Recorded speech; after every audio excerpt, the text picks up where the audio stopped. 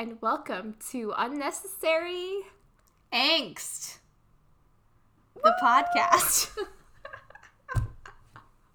Yay! Really keeping me on my toes every week. I know, just making sure you're alive. Making sure I'm Not a awake, robot. that I'm paying attention, I know what's going on. It's a human, in-person version of CAPTCHA, you know? Yes. Please highlight the crosswalks. But instead, just please say angst. I mean, that seems correct for 2020 and 2021, so it's fine. Oh, goodness. Well, I'm excited to be recording again. Julia, how are you doing this week? What are you drinking? I'm excited to be recording too. I'm doing well. I have a couple more weeks left in my semester, so I am stressed AF. Mm-hmm. But, you know, that's how it is. I have my first ever quiz in a class, like in my graduate school class. Mm-hmm. I've only ever had reports, project presentations, and like design deliverables. I've never had to actually do a final quiz.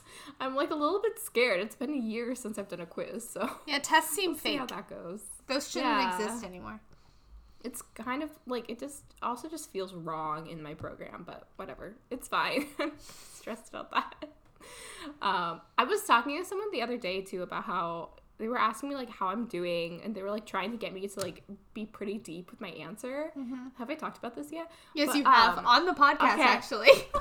It got brought up again thow, because they were like, my "Okay, well, gosh. like how was the past week? Like, did you do anything other than schoolwork?" I was like, "No." I literally have it. I get up, I eat breakfast, I go to my computer, and I do schoolwork. It hasn't changed. It's not going to change for another 3 weeks. Yeah. So I'm drinking, though I am drinking a Cuba Libre to numb the pain. Ooh, okay. I know. All right. I know. Lots of rum in here. Nice and dark. Yeah. Also to like numb the chapter. But Oh, seriously. I know I probably should have grabbed something stronger, but I don't have anything stronger in the house because there's still a child here. So can't be out here getting drunk while I have to parent. You know. how are you doing besides the parenting? You know, work's been really stressful. Parenting's been really stressful. Thank you for laughing at my face. When I start choking. It's you know, it is what it is. I feel like I'm choking sometimes too. I guess. No, it's been good. We've been having a lot of fun and like really proud of her. Today we found out she retook one of her science tests that she got a B- on, and she retook the multiple choice part because that's the part that she messed up on, and her grade went up, and so now she has an A- in science, which means she officially has all straight A's, which is the whole reason she came down here. So now we just have to maintain that through the end of the semester, but we're making really good progress, and we're learning a lot and doing a lot of stuff. We started reading together every night, or almost every night. Cute. So she'll read a book on my Kindle, and I'll like have it open on my laptop or have the print version, whatever. Right now I'm have it open on my laptop. We're reading The Princess Diaries, the first book, and then she has to highlight words in the Kindle version that she doesn't understand when I'm reading, and then we go back at the end of each chapter and kind of like recap what the words mean and like talk through how they fit into the sentence and context and stuff, so her vocabulary can grow a little bit. So That's so fun. yeah, Bonding. and it's great And educational. and and the fun part is The Princess Diaries, the first book. Mia's in algebra, and she'll be taking algebra next year because she's in pre-algebra this year. So we're just prepping her for math for next year too. That's fun. Though Mia's failing algebra, so I don't know that we want to use her. Not a good role model. Not a good role model. But yeah, it's been really busy. No, I was talking to my mom about it, and I was just like, things are a little stressed and hectic and all, kind of all over the place. And she's like, well, so cut some things out of your life. You don't need to do that podcast. And I'm like, you're not taking my bright spot away from me, Mother. No, I don't care what you say. This is fun. Not getting. What's the class that you're taking? Oh, yeah. So I'm taking an alumni class with Penn, which is where I went to college. It's about power and force in the Iliad. So I have to read the Iliad. I'm already a week behind. So doing great. I cannot believe that. I'm behind on literally everything in my life right now, except where I'm at with The Cruel Prince. That's the only place I'm caught up on. Did the book just fall? No, that was a pearl necklace. Oh, I was gonna say, maybe that's illustrative of where you're at in life right now. It is. I mean, the necklace falling is illustrative of where true, I'm at in life. True. So, yeah, doing great. And I'm drinking a cider, per my usual. It is a cocoa. You've been drinking more ciders than me lately. I'm a little concerned. Well, I just ordered a bunch of funky ones. So this one is cocoa caramel apple cider from Stem Ciders. Don't ask me where that is. But yeah, it's good. Oh, it's from Colorado. It's good. I mean, it definitely tastes kind of like a caramel apple. Little bit of chocolate in there. Good. Notes of chocolate. I don't know. Notes of apple? Notes of alcohol? Notes of alcohol. Yeah, definitely. What's the alcohol by volume? 5.8%. Oh, that's low. You're not getting drunk tonight. I'm getting drunk tonight. You're not. Again, I have a child. I'm not getting drunk any night. Ever. Well, you became a parent really fast. I did. Well, she's going home for part of spring break, so maybe I'll go wild when we record. The child leaves and you go crazy. You sound like a parent. And even then, my wild is maybe having 2 ciders while I record a podcast in my house. Well, I'm living with my parents, so it's not like I'm going crazy either. I mean, listen, everyone has always said that I'm like the mind of a 60-year-old and the body of whatever age I am at the time. They've been saying that since I was 12, so I'm just a grandma spirit. You're living up to it. Yeah, I'm staying true to myself. Good. So speaking of staying true to ourselves, we should check in with not Jude. as smooth as you've been doing. I know. That's a good transition anyway. I'm trying. They're not going to be great try. every week. I'm tired. You know how it goes. But so this week we're talking about chapter 20 of The Cruel Prince. And oh my goodness, what a chapter. Yeah. This is. It officially marks the end of book 1. And we are in for a wild ride. I also apologize, Julia, if my descriptions are all over the place. I did the best I could, so good luck with the synopsis. Thank you. I've been looking forward to this chapter for a long time. I feel like I kept flipping back to it whenever we were talking about stuff because I was like, when is it happening? When is it happening? When is it happening? And you're also just sitting there like, okay, how do I divert her away from her theories that are correct? I want her to not be guessing. I wanted to mislead you so badly. Just because I'm cruel. It's just funny, like, how strong-willed I was in my convictions. This was very Slytherin and Ravenclaw of us. Like, you, really trying to mislead you, and you were like, no, I'm sure it's gonna happen. It's the only logical conclusion. That was so good. Oh, gosh. All right, well, let's get into all the nitty-gritty. Let's do it.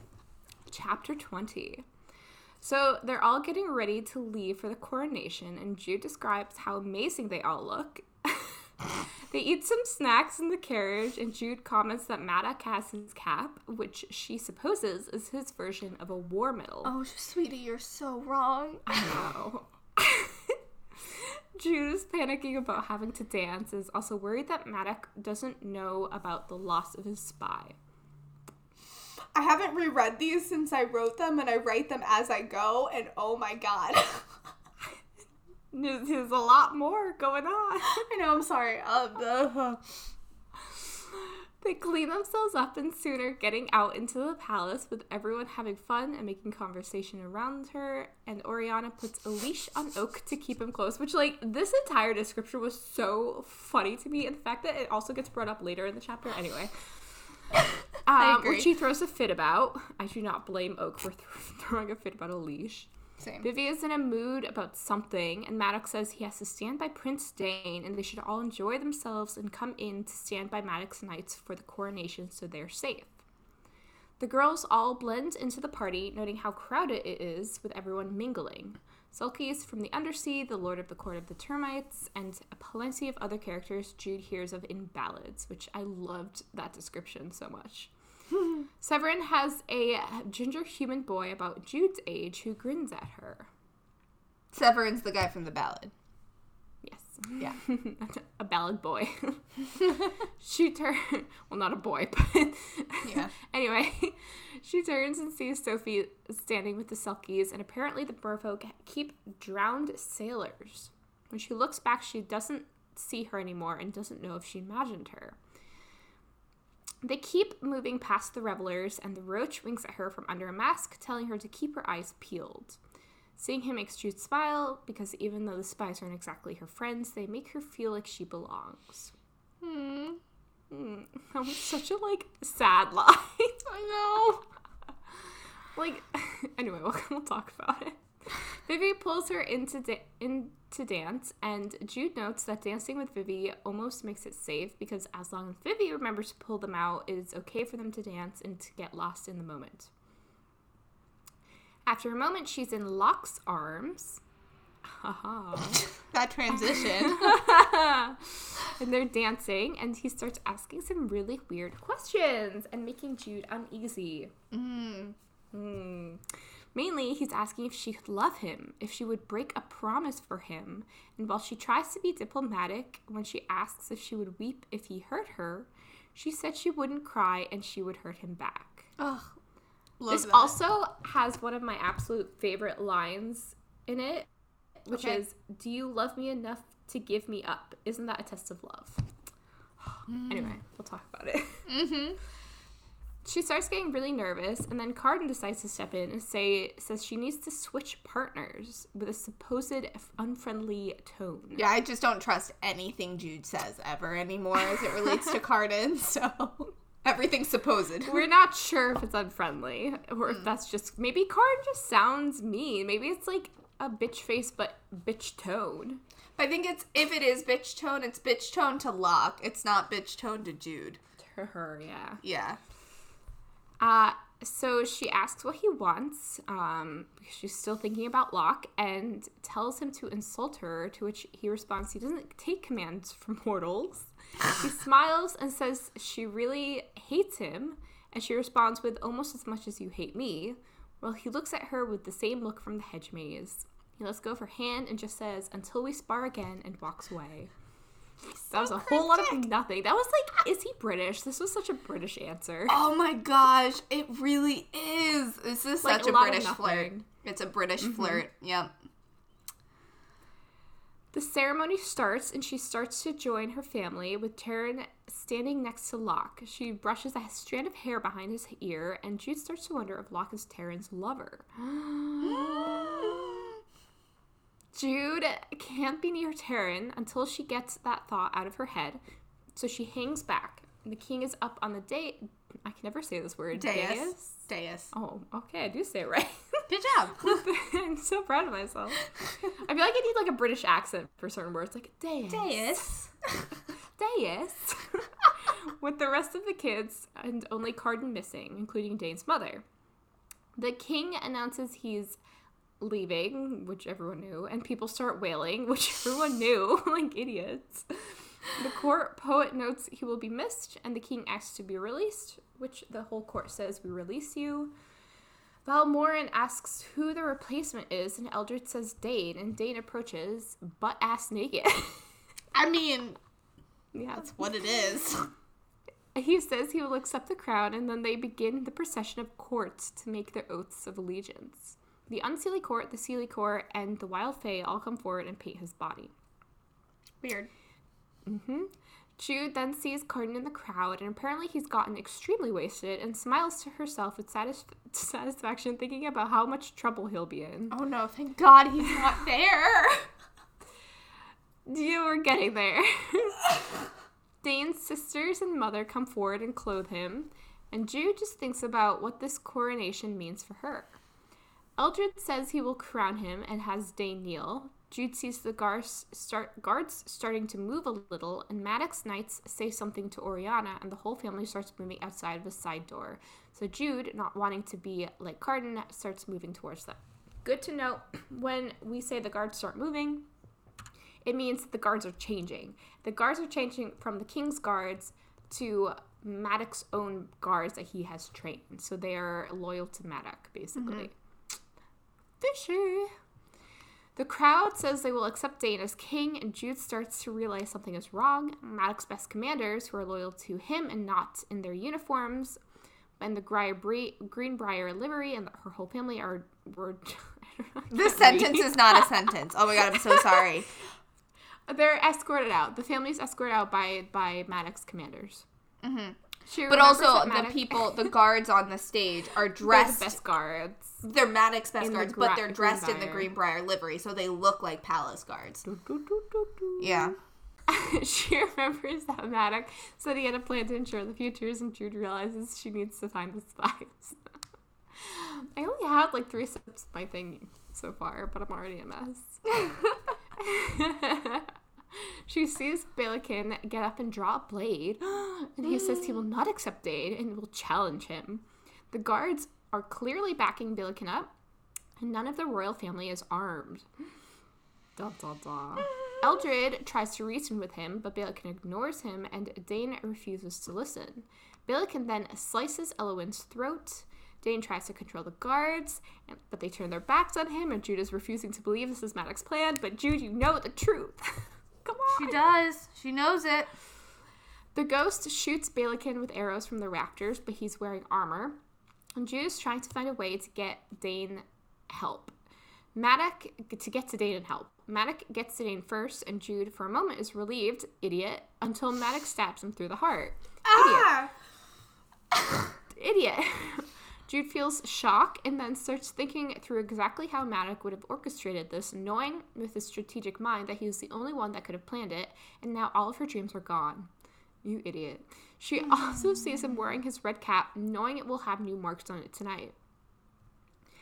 Balakin is trying to force Eldred to crown him, saying that Eldred has become weak and let the courts go unchecked, and that Dane would have been the same because he's a coward. But Balakin isn't afraid of bloodshed. He says if Eldred doesn't do it, he will kill Tanit, Dane's mom, and Eldred's consort. Eldred won't do it, saying Balakin is unworthy, and so Tanit is killed. Here we go. Eldred just lost a Balakin, so Balakin kills him too. Those body turns into red moths that fly away. How poetic. He then goes to his sisters, asking who will crown him. Kalia says she will do it, but says the stain of what he has done will taint his rule. A part of Jude is happy this will be over, but then she gets a crossbow bolt to the chest. Kalia, not Jude. Courtesy of the ghost. That's it. That's the end of the book. Courtesy of the ghost. And Maddox's men start swarming the rafters to try and find the shooter. Rhea looks like she is going to try and fight Balakin, and Jude knows that she is Vivi's only friend in Fairy. Instead of fighting, she slashes her own throat. Balakin starts looking for Cardan, and Jude just closes her eyes. Eventually, the ghost drops down, and Jude wants to help him but cannot get to him. Balakin tells the court poet to crown him and says he cannot, but Balakin threatens him, so he does. And he tells the Cloud. He tells the crowd to pledge themselves to him, which no one does. He tries to put the crown on his head, but it burns him. Lord Roivin of the Court of Termites says they swear to the crown, not the king, and that he has 3 days to get the crown on his head, and if he doesn't, he will leave unimpressed and unchecked in power. Everyone starts laughing because he won't be the only one, and if they are unchecked by the monarchy, they will just grow more wild. Jude realizes the rebel will go on, but she is not sure if she can. And that's the end of chapter 20 and the end of book 1. Oh my god. Oh my god. So, how you feeling? I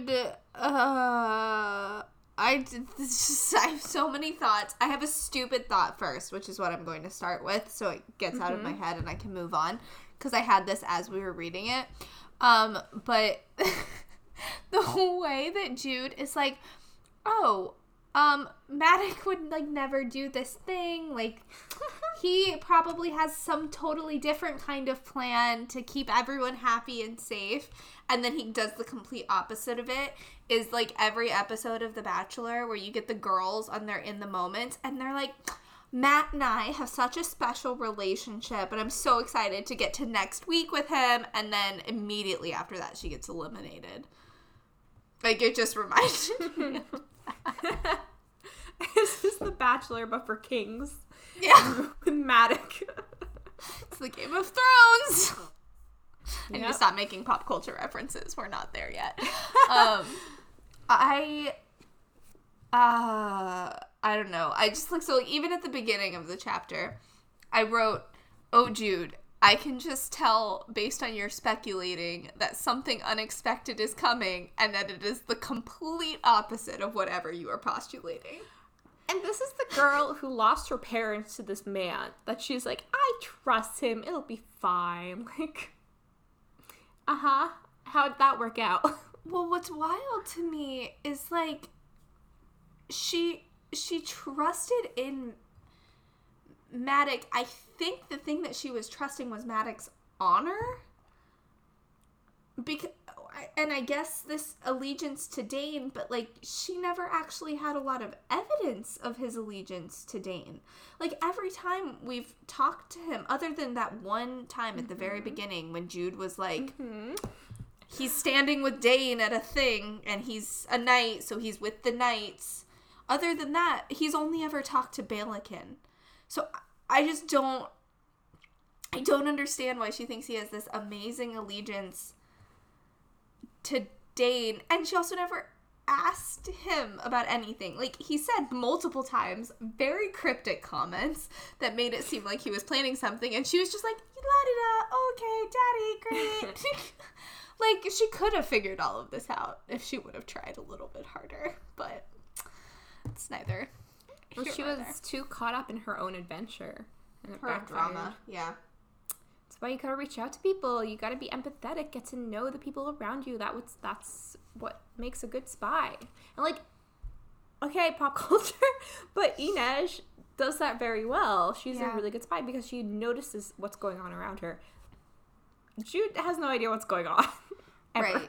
Right. It's like, you don't necessarily need to be an empath, but you need to understand the emotions and motivations of the people around you. Yeah, to exactly. Be able to figure out how to manipulate it. And, like, that's what a spy needs to be able to do. Mm-hmm. And she's not a good spy. Nope. She doesn't know anything about any of her family members. Like, not one. Now she knows stuff about Oriana because Oriana told her. And she was just like, what? We know every single one of her family members has a secret that she has no idea about. Like, we get that, like, Vivi has something going on. She doesn't even talk to Vivi about it. She's like, whatever, like... Oh, my God. We get the hint that something's happening with Locke and her sister, Taryn. But what? It's not even a hint. It's like a blunt hammer being hit over her head. Because right before that, he's like, can you give me up? Are we done? Will you cry if I hurt you? But will you still love me? That's a fuckboy thing to say. Will you still do stuff for me even if I'm fucking your sister? Let me read that line again. I literally have it in my notes because it gets me every time. Here it is. do you love me enough to give me up? Isn't that a test of love? Like, no, it's not. That's when you break up with him. Right there. Right there. That's a red flag. That's like, it is being pushed in your face. It is. That's true. What other fun lines did he have in here? Would you forswear a promise for me? And she's like, what promise? Any promise. Like, no. Yeah. No. She barely knows him. Do you love me enough to weep over me? The words are spoken against my neck. Like, what a creep. Ugh. Ugh. I don't like it. I don't like any of it. I'm glad she's like, I would hurt you back. And he's like, I'm sure you wouldn't. And she's, thank God Carter interjecting, because she probably would have punched him in the middle of the floor. But again, she's not seeing the bigger picture. Like, she's not getting why he might be asking these questions, and she's not connecting that to Taryn's secret. And, oh, Jude. Okay. On happier notes, I really love the child leash. I love that that's a thing in the fairy world, too. I don't love child leashes, but I just love that it's just, like, it feels so wrong. And she was like, I'm gonna add it anyway.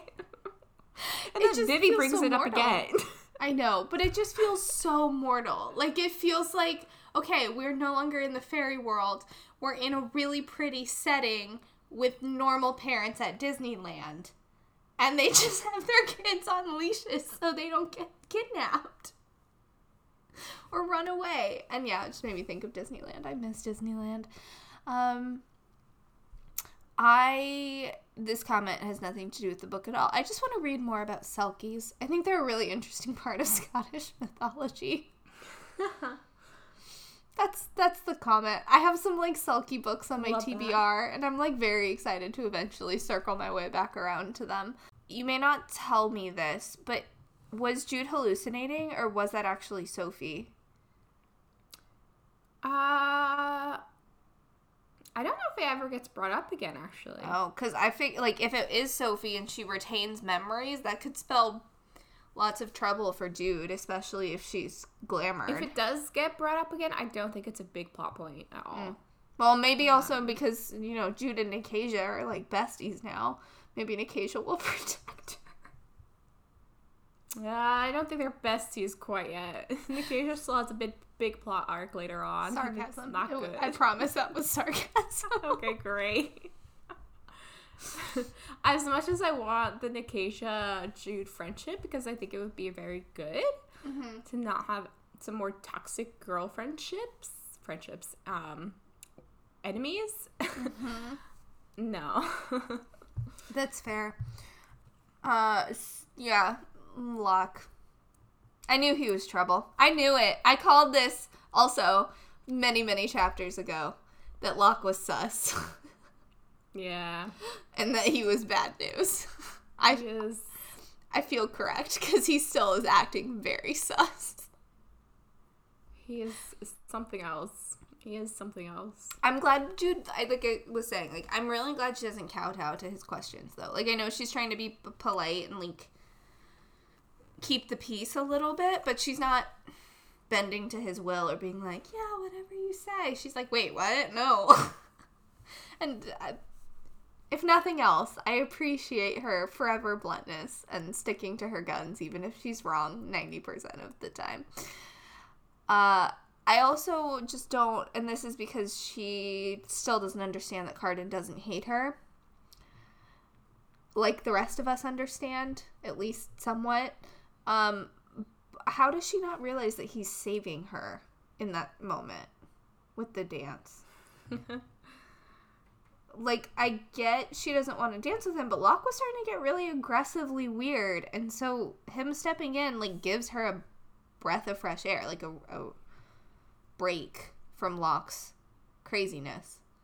Because she's an idiot? Yeah, well, that's fair. Yeah. I think she does mention something. She's like, oh, like, I'm weirdly thankful, but, like, also not. Like, she's getting there. But, like, not really. In a very backwards way. Slowly but surely. It takes so many baby steps. Yeah, it's such a weird, whole little, like, interaction with the two of them. I mean, yes, but at the same time, what I'm really happy about is that Cardan kind of recognizes that she's still being very hostile towards him, and doesn't try and, like, change her mind about it, and doesn't also try to, like, keep pushing her. He just keeps giving, like, as we said, these very British, vague kind of answers where, like, he's hinting at something, but he's not pushing her. He just giggles about it and goes away. Yeah. He's just like, huh, you don't like me, do you? Okay, till next time, bye! But he doesn't try to convince her. Like, that's what one of the most annoying traits in guys is when, like, you clearly don't like someone, and they're like, well, I'm gonna tell you all the reasons why you should like me. And it's like, no, it's just gonna make me dislike you more. And he's like, okay, well, I can see that you're not gonna be into me, so whatever. I'll just keep smiling randomly at you and try again later. It makes me chuckle. The fact that he's, like, smiling about how angry she is. I know. I just hope it's not, like, a weird thing where he's into it. You know? Like, he's into her being mean to him. I don't want that to be the situation. Don't make that face. No. No. That's not the kind of enemies to lovers trope I want.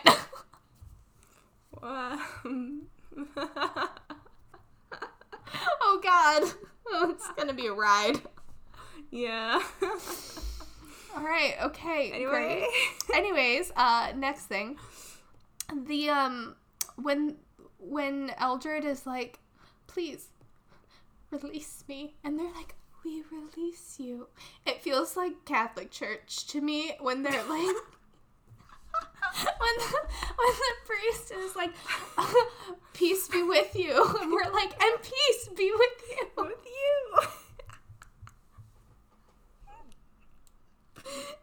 That's so twisted because it's so wrong in this scenario. I know, but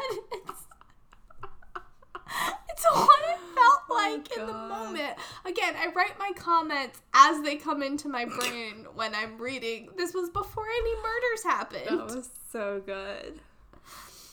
And murders happen in churches all the time.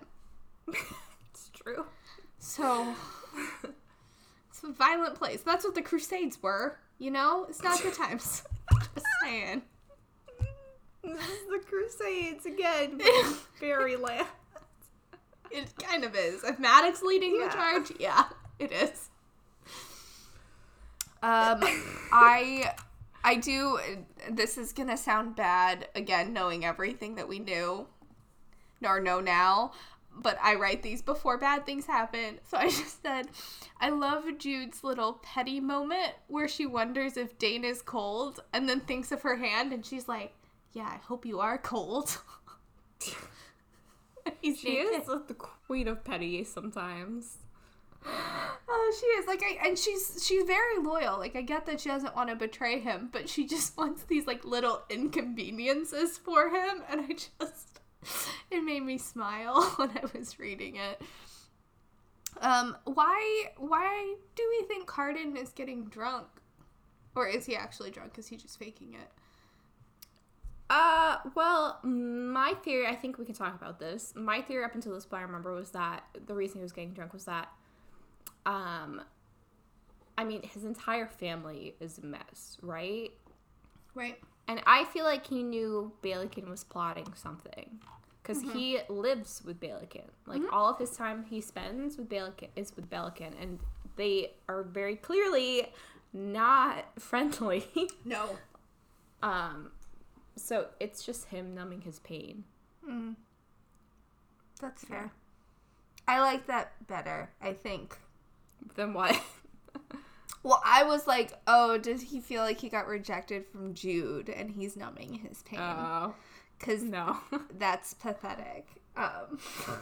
Also, why is Jude being so mean about it? Like, she's so hyper fixated on Cardan.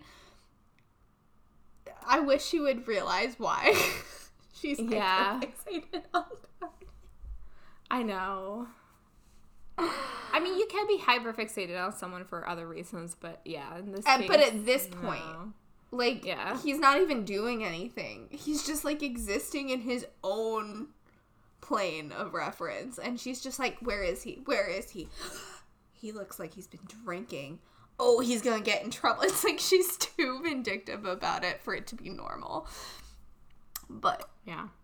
And then I just wrote, holy shit, I have been right for weeks.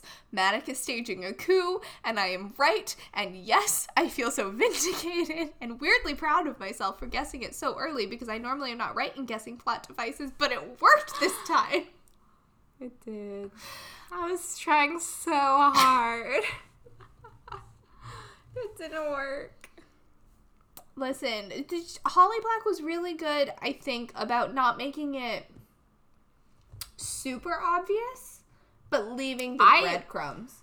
When I read it, I was, I think, too distracted by, like, Cardan and everything. I was not, and, like, Locke. Locke was a big distraction also. Mm-hmm. I was not prepared for that at all. Like, I feel like I also got the feeling, like, okay, maybe Madoc's gonna do something. Like, he is a big character. Like, it's clear, like, she keeps talking about his strategy, etc., etc. Like, he's gonna come into play at some point. Yeah. But I did not think it was gonna be, like, this. I mean, that's fair. I don't think it was super obvious. I think it's because we had time, again, to sort of, like, sit with a little bit here and there. Like, I think I overanalyzed certain lines. I binge read this. Right. Well, it's funny. I was talking to my friend Paulina earlier today, and we were talking about sort of just the book and, like, why I think she should read it. And then I was saying, you know, I don't know that I would like it as much as I do if I wasn't taking this time to, like, sort of really dive into the story and, like, really think about what the characters are doing and, like, what their motivations are, because even though I cannot relate to Jude and she irritates me, again, 90% of the time, I really enjoy her as a character, and I don't think I would have enjoyed her as a character as much if I was, like, binge reading it, because I would have just been annoyed by her. So going slow helps with a lot of things, I'm starting to learn. Will that change my binge reading habits? No.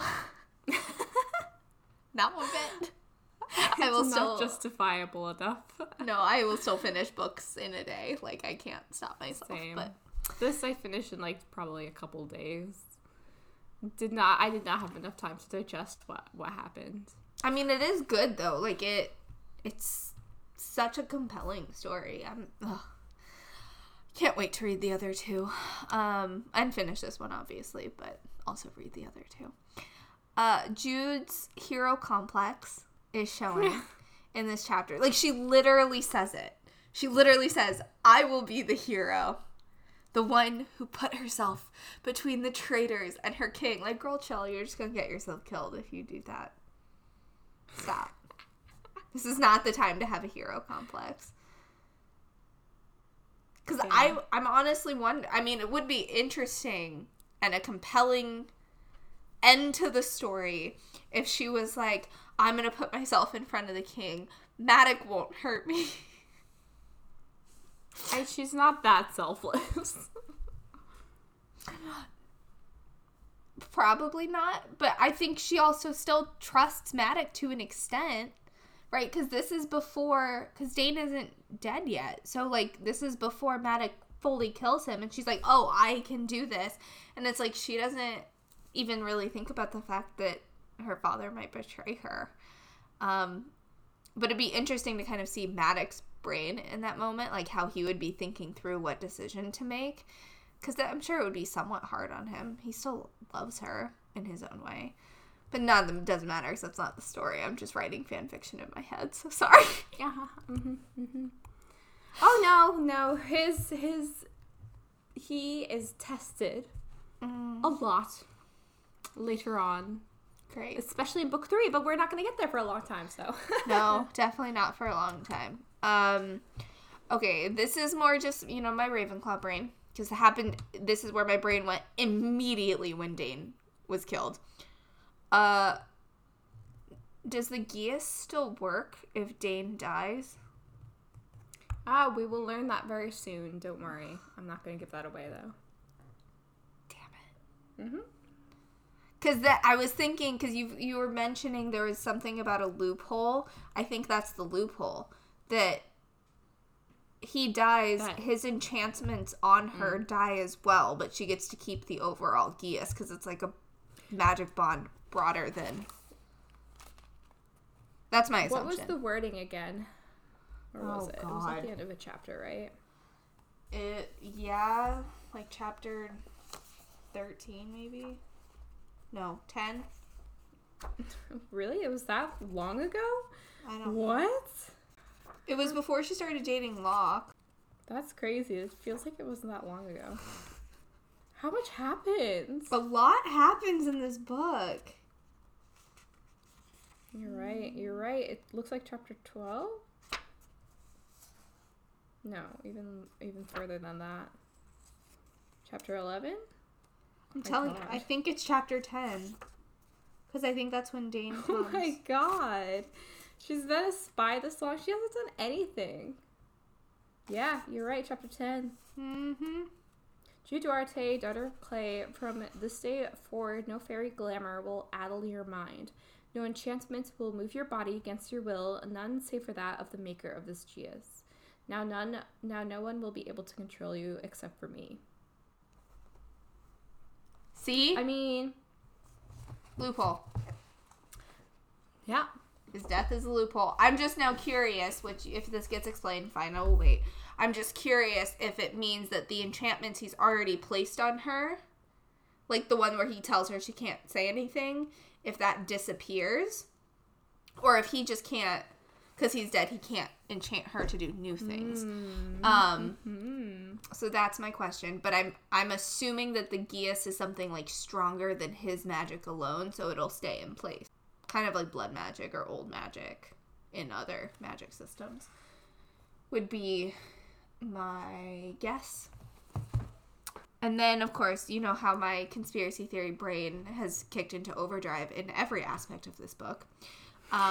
So as soon as I finished like processing the logical conclusion of the Geas being there or not being there, I then was questioning whether Madoc knew this arrangement and killed Dane on purpose to protect Jude from being abused by Dane. Which seems unlikely. Shoot that down. Yeah, I don't think I'm giving anything away there. No. Oh no, that was a full conspiracy theory. No. He does not know about her affiliation with Dane at all. He has done well in that respect. Fair. That's, yeah. I do, though, like, once Jude starts thinking about why Madoc is doing this, she gets there, but I feel like I was saying this weeks ago, that Dane was going to uphold the status quo, and so Madoc didn't want that because he was not liking what Eldred was doing, and he does not want a situation where there's less war. Yeah, because he's a warmonger. Like, he has a war addiction. It's a problem. We need to get him some therapy. Yeah. But he's a red cap. That's his entire life. He doesn't think twice. People can change. I'm just saying. He just needs a good therapist and maybe some, like, mellowing out drugs a little bit, you know? Maybe he needs to vacation in the human world for a minute. Like, pull a Little Mermaid, go out there, see what it's like. Although we're not much better out here, so I don't know if that's really the answer. Yeah, watch, he, like, plants himself in, like, Russia or Iran or Syria and just gets, like, crazy. I could see him in Russia. Oh, God. And they'd be like, why are you green? Did you drink too much vodka? Sorry, that was a horrible impression of a Russian person. I'm so sorry. I didn't even know you were trying to do an impression.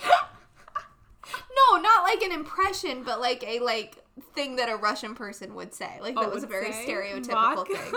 Yeah. Yeah, I think that even Russians stereotype themselves with vodka, though, so... Fair. It's okay. That is fair. I do appreciate that Oriana was so on the nose, even though it is kind of horrifying that Eldred will just let all these people die to prove a point. I mean, I get it, because, like, you don't want to cave to terrorism, and Balakin's a terrorist. Mm-hmm. So, like, on that end, it's good to not cave to terrorists, but it's just, like, really sad that it seemed as if letting all of these people die didn't really matter to him. But we don't know. We don't know what's going on in his head. Well, there is another factor going on that we are not going to talk about quite yet. But, yeah. Is it something to do with Cardan? No. Is it Locke? Well, I mean, like... Is it the secret baby?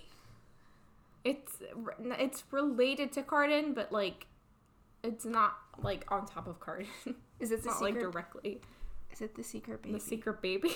The secret baby. The way you said that was so funny. Is it the secret baby? The secret baby. Baby. And, I mean, this is going to be kind of stream of consciousness, so just stop me. I wrote a lot at the end of the chapter. But basically, so many things happened. Like, I didn't know how to process it all, so I just kind of, like, type yelled at my computer screen. Like, we lost the entire family. Cardan's missing. We don't know where Jude's family is. We don't know when she's gonna see them again. We don't even know if they're safe. Maddox betrayed everything for an unsuccessful coup. Yeah, it was very unsuccessful. Who is Taryn going to marry? Is it Locke? Was he sidling up to Jude just so she would like him enough so he could marry Taryn? Because that's fucked up. That's, like, so messed up. I'm going to talk about this in pop culture because I have something tied to it, but... Okay. Yeah. Anyway. And then, where is Cardan? Where is Cardan? Where did Cardan disappear to? We're going to find out in the next chapter. It's not where you would expect him to be. Oh, God. I don't think he would want to crown Balakin, is my impression. So staying missing is probably the smartest thing for him. But it's setting him up for a shot to become king if he can somehow get Balakin to crown him, which seems unlikely. But also, what if Locke's mother didn't die of the poison before the other child was born? Or what if Locke is not actually his father's and was from her relationship with the king, but no one knew that because she had a husband at the time? He's the missing royal. Yeah. Wow. Yeah. I'm just saying. And that's why Cardan keeps him around, because he knows he's his brother, even though he doesn't like him. Ooh, that's a pretty good theory. Because also, he has fox hair and, like, fox eyes, and those animalistic features are associated with the Greenbriars, and most gentry don't have animalistic features. So, just... That's... Good theory. Let's come back to this later on. Okay, I literally then I just wrote, I'm gonna continue to obsess about this probably. Okay. But that's all I keep going with it. Keep going with it. I like it. Okay, it's a good theory. Great. I'll run with it, even if it's wrong. I don't care. I like it. I like it because it's so interesting. Well, it just kind of makes sense, right? Because, like, why else would they give us all of this information about his mother and the secret plot and the acorn and the... He's tied into the royals somehow. Otherwise, it doesn't make sense. Mm-hmm. So. There's so much I want to say right now that I really can't say, and I'm writing it down so I can remember to say it later on. How many sticky notes of random crap that I've said are you do you have, like, saved around your desk from this book? I will tell you that the answer that you're trying to get to is literally written in this chapter. You are so close to the correct theory. Ugh. So incredibly close. You just said something that actually relates exactly to the correct theory. Like, there was one word in there that if you thought long and hard about that word and what it relates to some other word that has appeared in multiple chapters, you would be like, oh. What? That doesn't make any sense. Is the word acorn? I'm not telling you what the word is now. How am I supposed to figure it out then? Rude. Come on. Royal. I won't spoil it. It's a big plot twist. You're gonna go through the entire book now. You're not gonna get it. I'm gonna tell you this. I didn't get it. I had no inkling. But Looking you didn't. back on it now, I should have, but like, because it makes sense, everything that the clues that we're given, but it's yeah. I just sent you off on a like mind. Wait, how old is Vivi compared to everyone else? I think she's just a couple years older, not that much older. Could she be the missing royal? No, I'm gonna just tell you that now. No. Dang You're preaching. Well, I don't know. She hangs out with Rhea a lot. That's true. I'm just trying to figure out, because there has to be another royal, because Balakin's not going to crown Cardan, and I have an inkling in my brain Cardan's going to become king. So... Well, the book is called Cruel Prince, not Cruel King. Yeah, but the next book's called The Wicked King, and then it's the Queen of Nothing. So yeah, but it could be Balakin is the Wicked King, so he finally gets crowned. He doesn't seem wicked. Balakin literally whipped Cardan. No, but that's like, wicked is not the word I would use to describe that. Like, cruel. Cruel is what I would use to describe that. Evil is what I would use. Like, horrific. But wicked implies a sense of emotion and a sense of slyness, like cunning, into your evilness. Mm-hmm. That I wouldn't say I would associate with Balakin. Personally. I don't know. We don't know that much about him other than he likes to murder his entire family. He didn't do all of the murdering, too. One was shot by the Ghost, and another was murdered by Manic. There's lots of culprits here. And one killed themselves. One killed themselves. He really only murdered, I think, 2 people. Maybe 3. Yeah, Maddox killing Dane is on his orders. Or with his permission. Yeah. And he would have killed Rhea. Yeah. If she would have fought him. Like, I don't know. I don't know. Those are all the comments I had for chapter 20. It was a lot of just, like, big ticket theorizing. And being excited that I was right about at least one theory. I've gotten one right in the book. It's a big one, and so I feel content with that, even if the rest of my predictions are a tinfoil hat wrong. Mm. Mm-hmm. Mm-hmm. So okay. pop culture, what do you got? So I will never forget. I read this and all I could think about was the Red Wedding from Game of Thrones. Yes! Oh my god, I wrote that down too. Everyone being murdered. Like, it's not quite the same storyline, obviously, but like, oh my god. Actually, you know what? It is the same storyline, except there's just no wedding. No, it was a coronation. Yeah. I have nothing else to say on that, but yeah. And then there were so many Pride and Prejudice parallels I was drawing here. The first was with, and this was what I was kind of alluding to before, with Locke. We obviously know that he has something going on with Taryn, and like the question is, why was he like basically courting Jude when he clearly has something going on with Taryn already? because given the timeline, we know that Taryn already had a suitor before Locke and Jude became interested. It reminded me a lot of Wickham. Obviously, the timelines don't match. The timelines don't match, but Wickham, we know, had a genuine interest in Elizabeth, but he was more interested in like status and money, and so he went for Elizabeth's sister in the same way that Locke is going for Jude's sister. And he even said this in the beginning. It'll come up later. I don't think this is a big spoiler, but he said, like, I like you because you're a story. Like, I'm still trying to figure you out.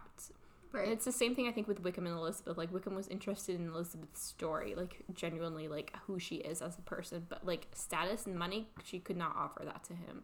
She would not. Like, she's too grounded in who she is.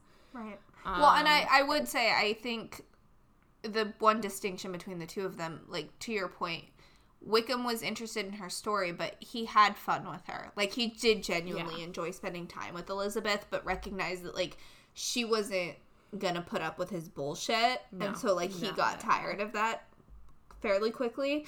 While he still could get tired of it.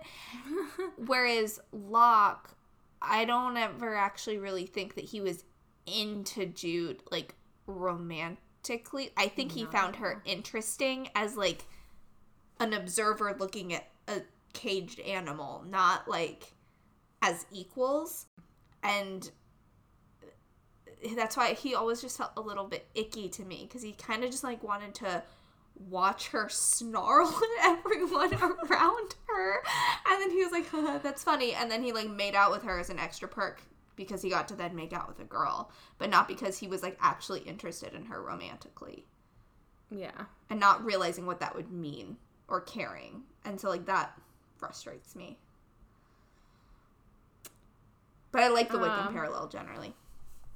Yeah, it just reminded me a lot. And then the other one that I had was with Cardan and Jude dancing. It reminded me of, I actually don't know if this, I think it comes up in the book, but it's not as, like, suggestive as it is in the movie. The 2005 movie, I should say. Where Darcy asks Elizabeth to dance. Obviously, like, he's not really saving her. I mean, he's kind of saving her from Collins. But not as directly as Cardan is clearly saving her from Taryn. And they both have, like, a very, very, like, British conversation where nothing is achieved except Elizabeth and Jude just, like, bashing on their dance partner in that situation. True. And their dance partner being like, I'm oddly enticed and I'm very scared. I kind of like this. I dig it, but I'm, like, kind of confused. But I'm gonna just reminds me so much of that. No, it's so true. Oh my god, that's a great comparison. Because Darcy was kind of a masochist. Like, he was. And Cardan's starting to ease into that too. So it's interesting to see. I like the comparisons, yeah. A Pride and Prejudice chapter mixed with Game of Thrones. Oh god. Yeah. That's what I had. Okay. Fair. I had one other Game of Thrones reference. And I don't remember who it was because there were so many deaths. Like, both, you mean? I don't know which one you're talking about, but it's relevant to both. Oh, he beheaded Tyno, right? Tynote? Tinote? Yeah. He beheaded her, right? Yeah. So that combined with Oriana talking about, like, how the consorts were pawns and how, like, they didn't really loop into the bigger game that was being played. It just felt very similar to Ned Stark's beheading in season 1 or in the first book of Game of Thrones, because, like, Ned Stark was not a person that really wanted to be at court, but he kind of got sucked in to all of the courtly things and then couldn't find a way to get out of it, even when he thought he was gaining power. Because it wasn't his place to navigate the entire time he was a pawn of Cersei. And so, yeah, the death of Tynote really, like, resonated with me in that way. Not that we know anything about her to even come close to comparing her to Ned Stark, but, like, situationally, it felt similar. Just a victim in the court. Exactly. So the general tension, even before the coronation, and then obviously, like, all of the chaos during the coronation, reminded me a lot, and I know you haven't read this book, so I'm sorry for bringing it up, but The Queen of the Tearling, which I've recommended to you. So you've recommended many times.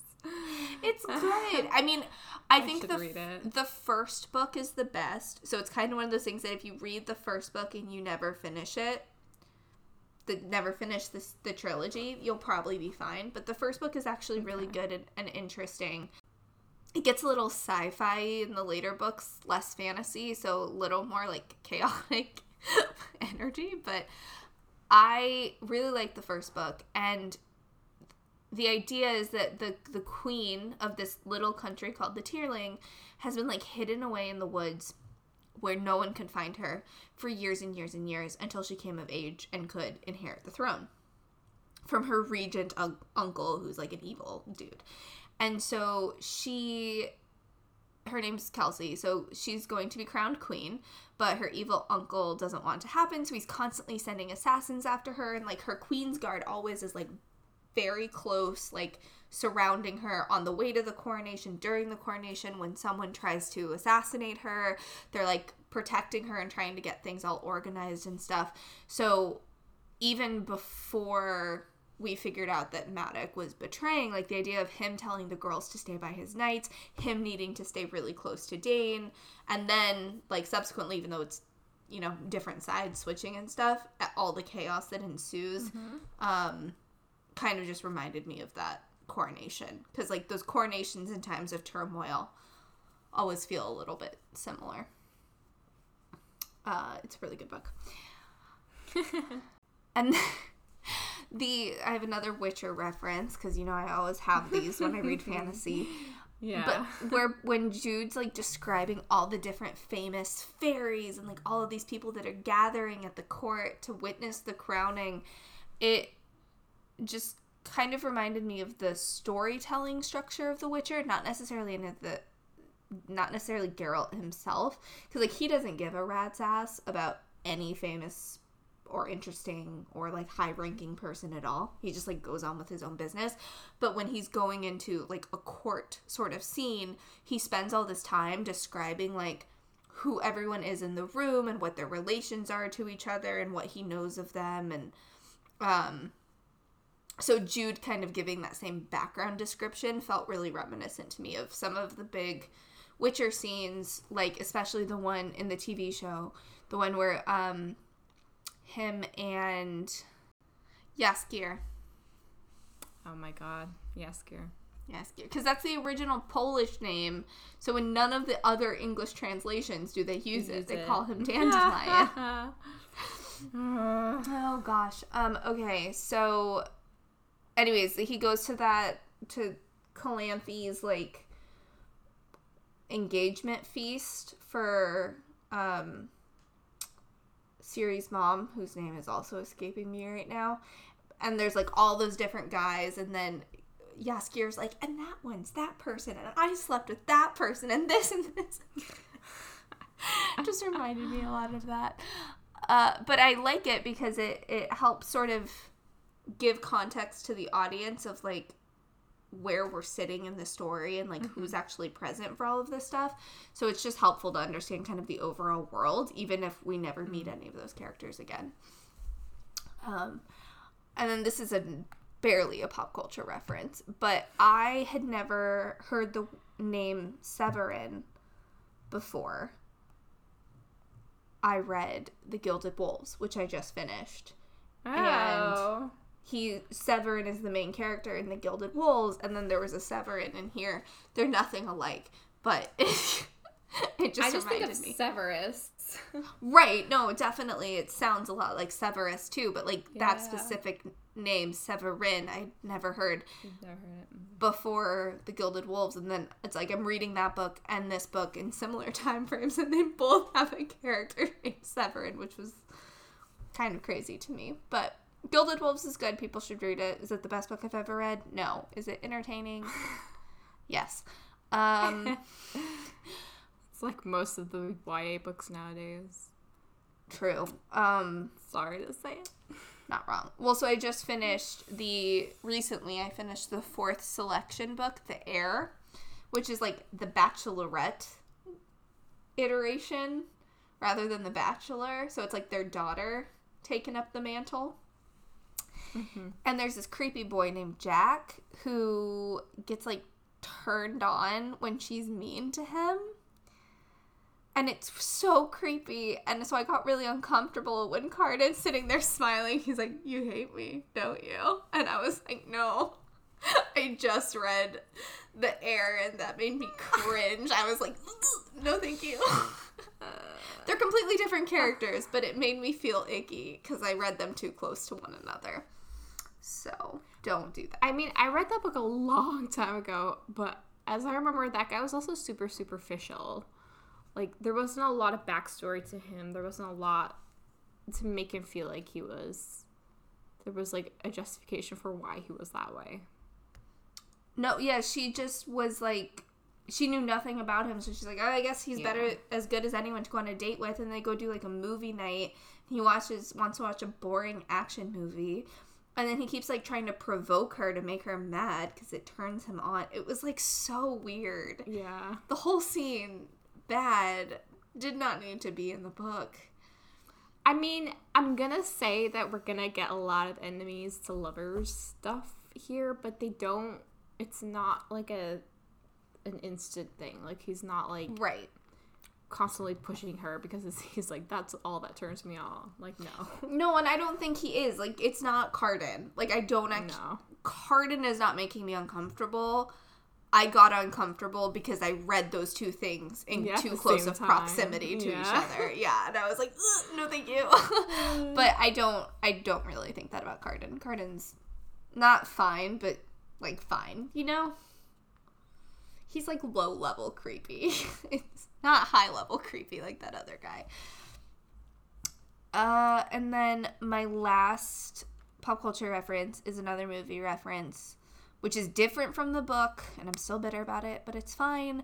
Eldred's death reminds me of the really bad editing choice in Deathly Hallows Part 2 when Voldemort turns into a bunch of moths. Oh my god. Little dark butterflies. Boo. Yeah. I feel like Holly Black took a lot of inspiration for this chapter. From a lot of different places. Seems like it, just a little bit. Yeah. I mean, probably a lot of it was subconscious, but yeah. It's hard to write your own violent scenes because there's so much out there. Yeah. And who knows where those authors got their inspiration from. Like, it all probably goes back to the Bible, let's be honest. Like, everything goes like the Bible. No one's turning to moths in the Bible. That's sacrilegious. I know, but I feel like so many people will talk about like how they were inspired by this person who was inspired by this person who was inspired by this person who was inspired by the Bible. It's just this long telephone line, you know? Like broken telephone. Well, it's true because especially a lot of like pagan stuff still has a lot of similarities. See, this is what I'm saying. Like, it goes back to like folklore and stuff, and the folklore is like inspired by the Bible, and the folklore inspires this, and this inspires that, and this inspires this person. Though it's also interesting, right? Because if we think about this is such a tangent, but I don't really care. But if we think about just like folklore and mythology in general, right? Mm-hmm. There are so many ancient societies that may have had some trade routes, like this predating the Bible, may have had some trade routes, may have had some interaction, but there's so many similar myths in so many mythology. Like, there's so many similar creation myths. There's so many flood myths that also then show up in the Bible. And I don't necessarily think that it's because you know, everyone was, like, inspired by everyone else's stories. In some cases, yes, but in other cases, like, the human brain can only do so much. So you come up with similar but simple ways to explain the things that are around you, and then those turn into folklore. And if you are in similar sort of locations with similar wildlife and similar trees and stuff around you, the mythology you're going to develop is probably going to start being somewhat similar. Yeah.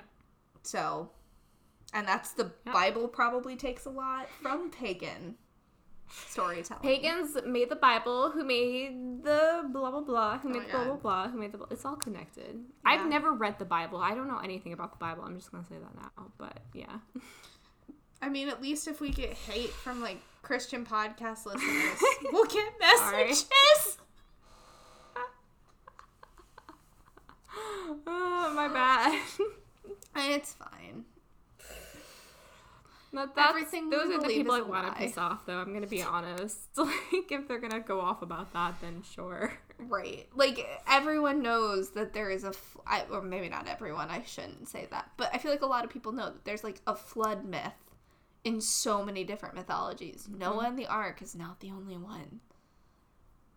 And it is from later than many of the other myths. So, just saying. Putting that out there. But that's all the pop culture references I had. It was kind of, there's too much going on that, like, my brain could not focus on anything other than the Red Wedding. That's all, like, the first time I read it, the second time I read it, I'm like, oh my god, she has read Game of Thrones. Or watched it, yeah. Or watched it.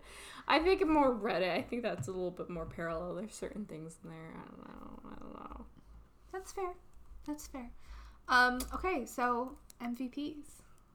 Okay. You go first, because I went first last time, and I stole the good one. Oh, right, yeah. That, do I even know who I want to give an MVP? I know. Did anyone do good in this chapter? I'm gonna go with, I'm struggling a little bit here. I think I'm gonna go with Rhea. Okay. Interesting.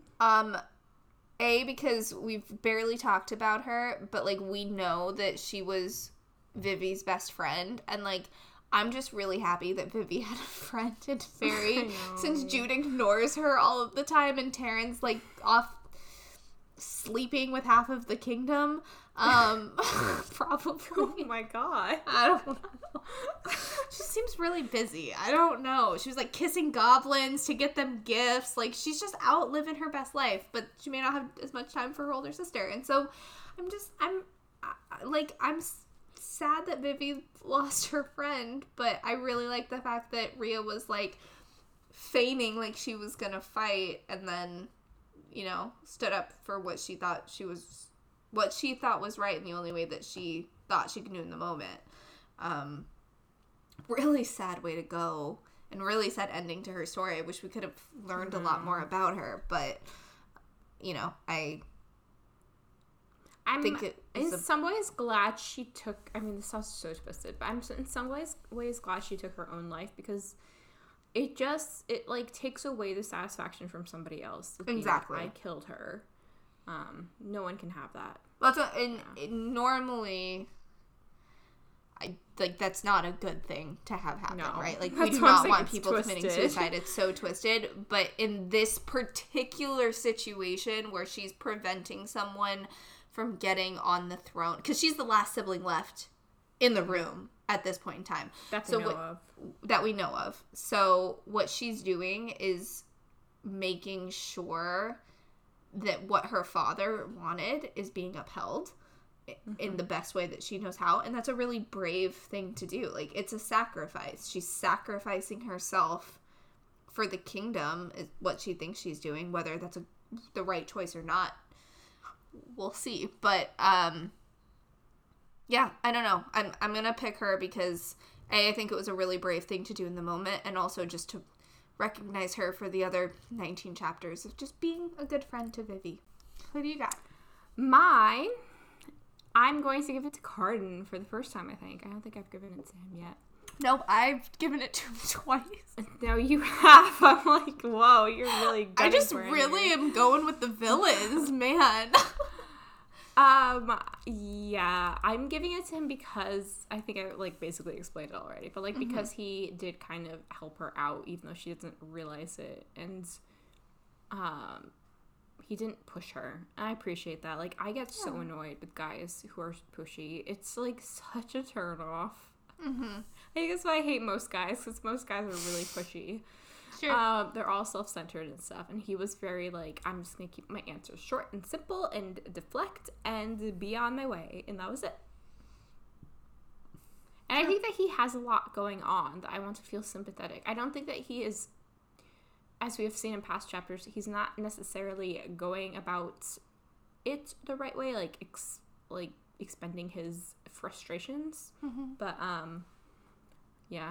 I mean, and that's true. Like, we know that he's been cruel to Jude in the past, and like he's done things to her. But I'm really struggling, especially after everything that happened with Valerian. Like, I'm really struggling to see the balance of how much of it was actually Carden, and how much of it was Carden keeping Valerian on a leash so he couldn't do something worse. Yeah. And it's a gray line. And it's hard to tell. But, like, I've gone back through some of the older chapters, and Valerian 9 times out of 10 is instigating something. So I think a lot of it's really him, not Carden. And as we know, Carden has no control over any of his friends. So it'll be interesting to see how stuff And on top of that, he just lost his entire family except Balakin. Who beats him so great. Who beats him. So he is really in a tough situation right now. And, yeah, we're gonna get a whole lot more of him soon. Yeah. No, but he's not...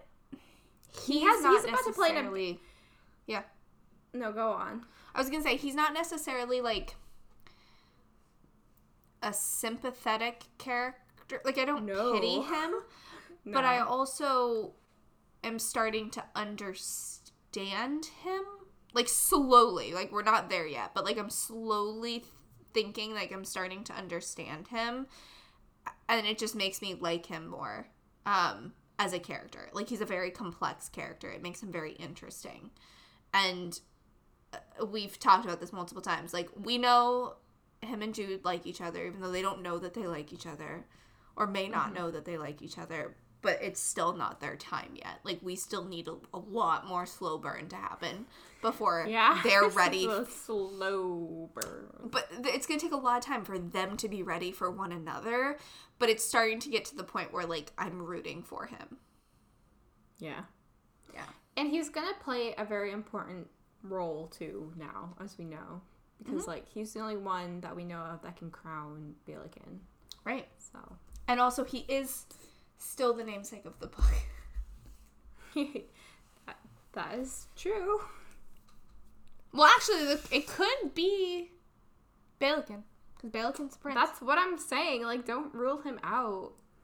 He isn't dead yet. And then Carden is the Wicked King. And Carden is, like, as far as we know, is kind of a pushover to Balakin. So, if Balakin asks, maybe Carden would go through with it. Yeah. I think Carden's just gonna hide. Well, we're gonna get our answer very soon, so... I know, that's true. That's true. We'll talk about this in, like, 2 days. Literally. For us. Sorry, you guys have to wait longer. Not everyone else. Okay, I like our MVP choices. Good job. Go team. What about your wine review? This is a straight up vodka shot. Like 3 vodka shots. I didn't even bother thinking of a wine for this one. I just knew we're going to be getting drunk for this chapter. And we're going to give it a 10 out of 10 because it is fiery. It is an impeccable chapter. It's so That's good. all I can say. But it's not even just, like, what happens with the murders and, like, the coup and stuff. It's the stuff that she drops in there that, like, I haven't even brought up to you that is going to come into play later on. Like, she gives us so much stuff that you don't even know about yet. Oh, yeah, we were talking about this. Is there anything that I missed that, like, you wanted to push me on? Yes, there is. Oh, but I'm not okay. going to push you on it because I don't know a good way of doing it without making it very obvious. That's the problem. I brought it up to just like subtly, but I didn't explicitly say it. So. We can do it. We can do it after the podcast. No. Damn it. Nice try. I tried real hard. Dang it. I did say it though. I did bring it up when I was just like chatting over what was happening. I think I said it in like a summary of things that happened. So if you want to go back and listen to it when you're editing this, Well, by then maybe you'll pick it hopefully up I'll already know. I don't know if it happens in the next couple chapters. Oh, okay. We'll see. We'll see. Okay, I'm going to tell you this. Yeah. There is another betrayal that we don't know about from somebody that Jude knows. Besides, it's not Taryn. We like know that she has betrayed her. Like that's obvious. It's not Maddox. Like that's very clearly obvious. Although Maddox, in his defense, Maddox didn't know that he was betraying Jude. Okay, so who does Jude know? She knows Vivi. Vivi was in a mood, so it could be Vivi. Nikasia, very likely suspect. I don't know that Carden makes sense, because she suspects him of so much treachery anyways. I will give you, it's not Carden. It wouldn't be a betrayal. He is a coward. Locke, we kind of already know betrayed her, so I don't think it would be Locke. No. Yeah. He kind of goes hand in hand with Taryn. So yeah, I would say, ooh, it could be one of the spies. Ooh. Ooh. Ooh. We haven't talked about them in a while. We haven't. And she mentioned 2 of them in this chapter. She did. Ooh. She didn't mention the third. Is it the bomb? Is the bomb the lost princess? Okay, so the bomb is the secret princess. You heard it here first. Sure.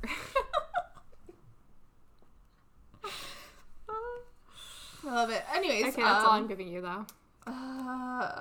Okay, fine. So 10 out of 10. 3 vodka shots. Yes. What's your wine? What's your wine score? I don't even think there was... Other than the weird murder. Other than the weird situation with Locke, and then Jude being like, is he actually dating Taryn? I can't even look at her right now. And then Vivi's little sassafras attitude in the beginning. So there was a little bit of angst, but like the majority of it was very justified concern about everything that was happening.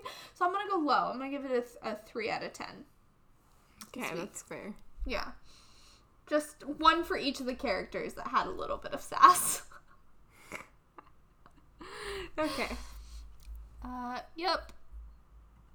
Okay. And that's it. Oh my god. Well, we finished book 1. 20, book 1. Look at us. So exciting. So thank you guys for tuning in and listening. If you don't follow us on social media, you should. I don't know how to say this with a serious voice anymore, since we never post, but we will eventually post on social media, so you should follow us.